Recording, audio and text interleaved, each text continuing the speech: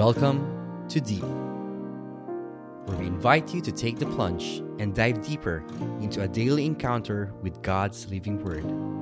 Journey with a collection of personal reflections of other souls as we all draw nearer and deeper to God's heart.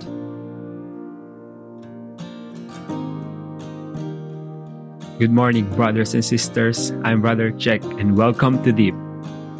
And for today's Grateful Thursdays, we'll be reflecting on the gospel that's coming from the book of Luke. Here it goes. Jesus said to his disciples, "I have come to set the earth on fire, and how I wish it were already blazing. There is a baptism with which I must be baptized, and how great is my anguish until it is accomplished. Do you think that I have come to establish peace on the earth? No, I tell you, but rather division. From now on, a household of 5 will be divided, 3 against 2, and 2 against 3.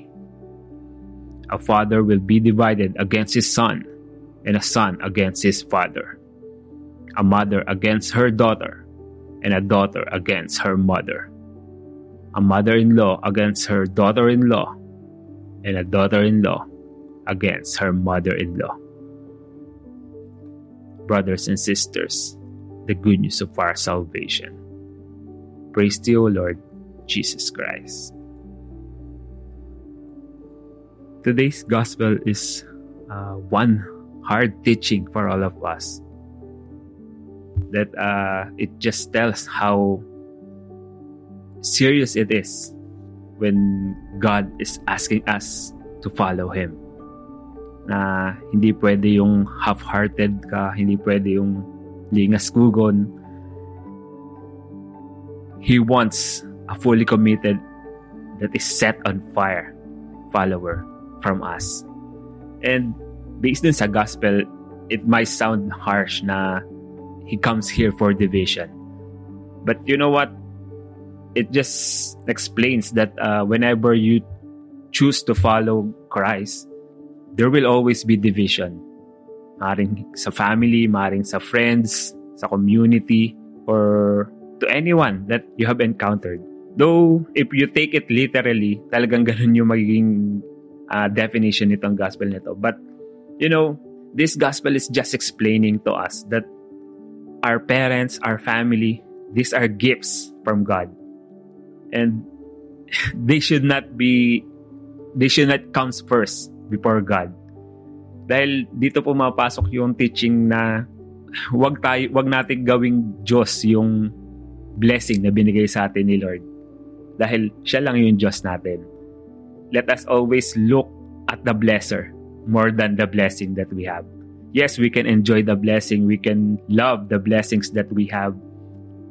But more than that, we must always go back to the blesser himself.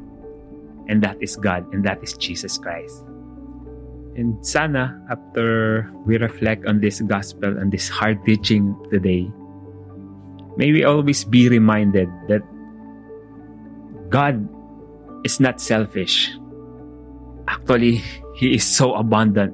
He is so generous to give us what we have right now, what we have in this life. But what He wants is an intimate relationship with you, with me, with us. Sa kabila ng lahat ng blessing na binigay niya sa atin, sa kabila ng lahat ng tao na binigay niya sa atin sa buhay natin, palagi at palagi na sana siya yung hahanapin ng puso natin. Let us pray. In the name of the Father, and of the Son, and of the Holy Spirit. Amen. Jesus, thank you for this hard teaching today. Thank you for reminding me of all the blessings that I have right now in my life. Thank you for always being with me, and may you always protect me from the snares of the devil that will lead me away from you. May I use these blessings that you have given to me through my family, through my work, through all the graces that I receive from you, to love you more than anything else. All of this we pray in your mighty name. Amen and amen.